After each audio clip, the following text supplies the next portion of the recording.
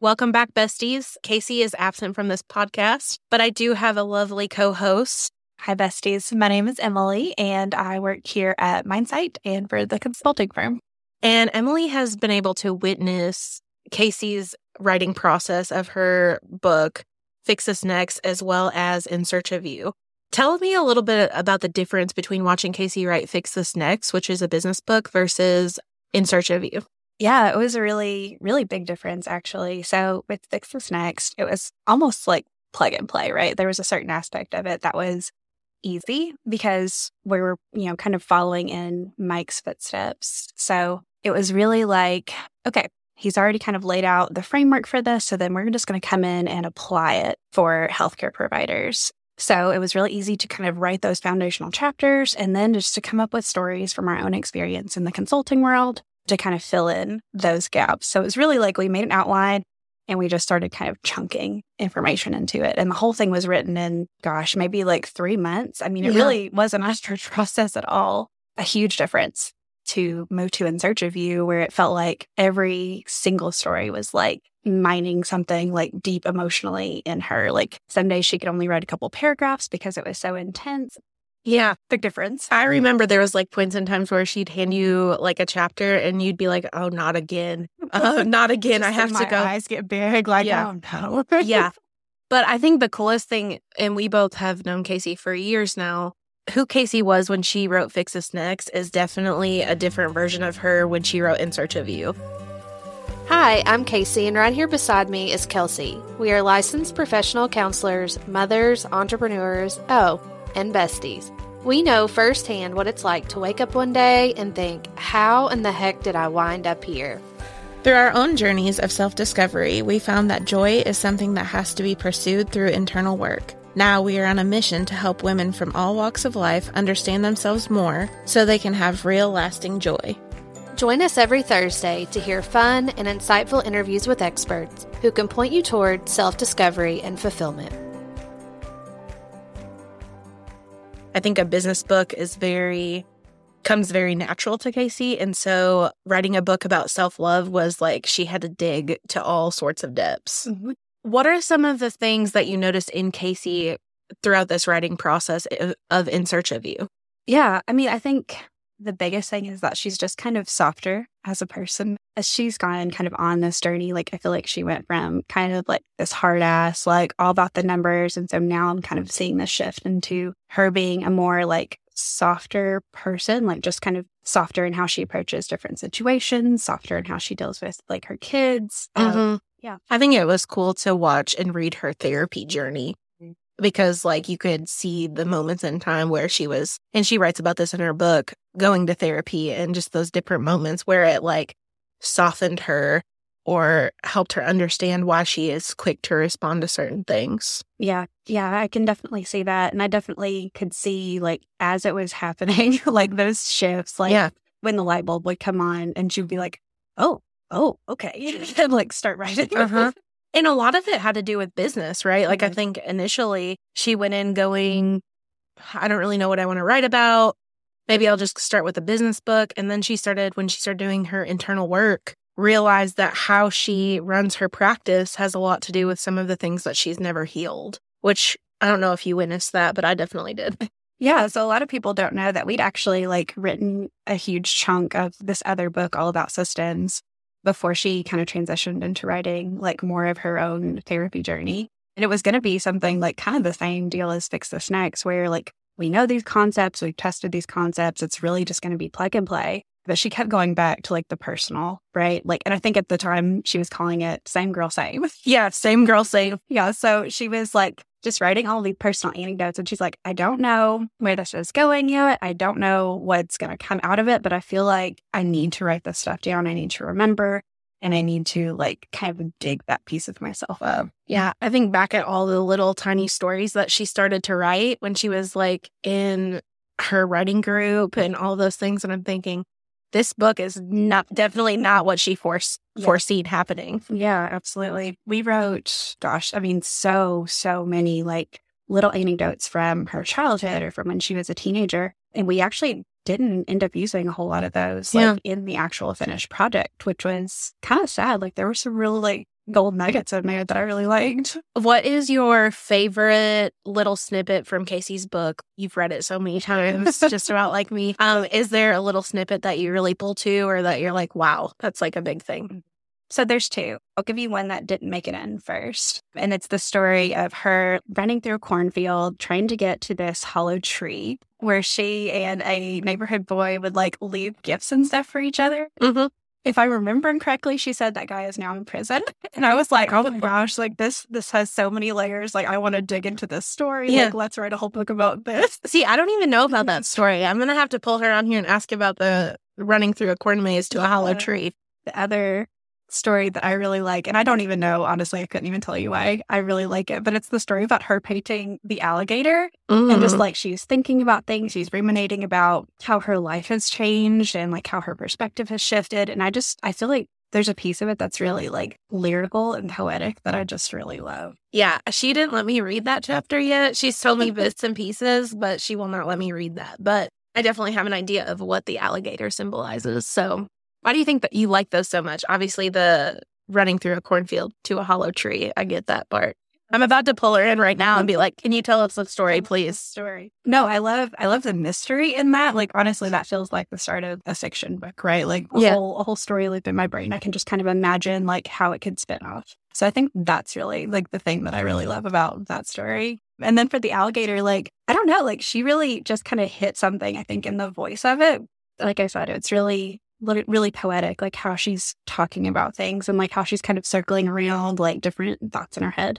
And getting ready for this book launch, what do you see different? I see a lot of differences in Kasey in this book launch compared to the other ones. Are there things that you're noticing, or maybe I think she has a little bit more sense of urgency about this book?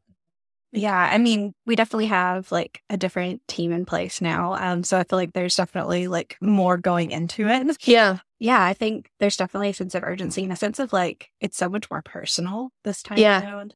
I can make the assumption that because she poured so much emotion into this book, that she is putting so much work into the book launch in general because there are so many emotions. I tell her all the time that we will meet people, whether it's in the business world or just in a personal world. And I'll say, you wrote that book for them. I'm just going to tell you. They don't know it yet, but you wrote that book for them. Because I think it speaks to so many different people, and I'll hear themes from Kasey's book and what people are saying, whether it's they're overfunctioning or they have a problem with self-love, stuff like that.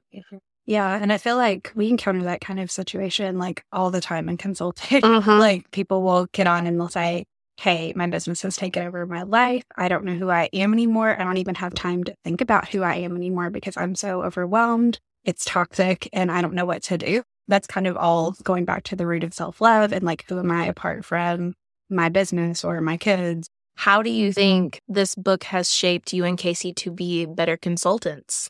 Yeah. So I feel like that emotional piece of it, like that empathy has really grown like in the past year, like as we've been kind of working through all of these themes and like trying to like manage them on a conscious level. And then also like having been confronted by so many of those people in the business who like definitely need this. Well, and it's like the behind the work scenes and the consulting side that you're not just helping them with their business, you're actually helping them with themselves in a lot of ways.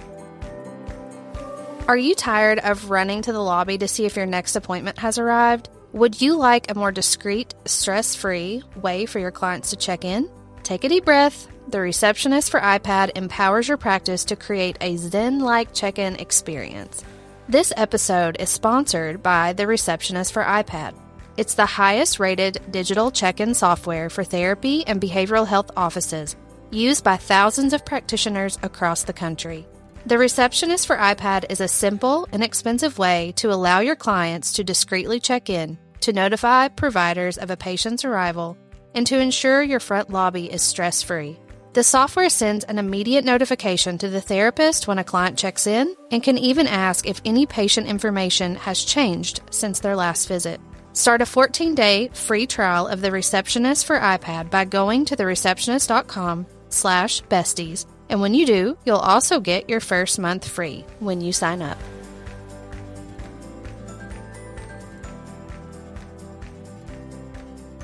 I'm trying to think of more questions that I have related to Kasey. Kasey's an Aquarius. Yeah. My favorite color is green. There you go. She likes to talk about hot dogs and almost as weird as you can get. Like, that's where she wants to be.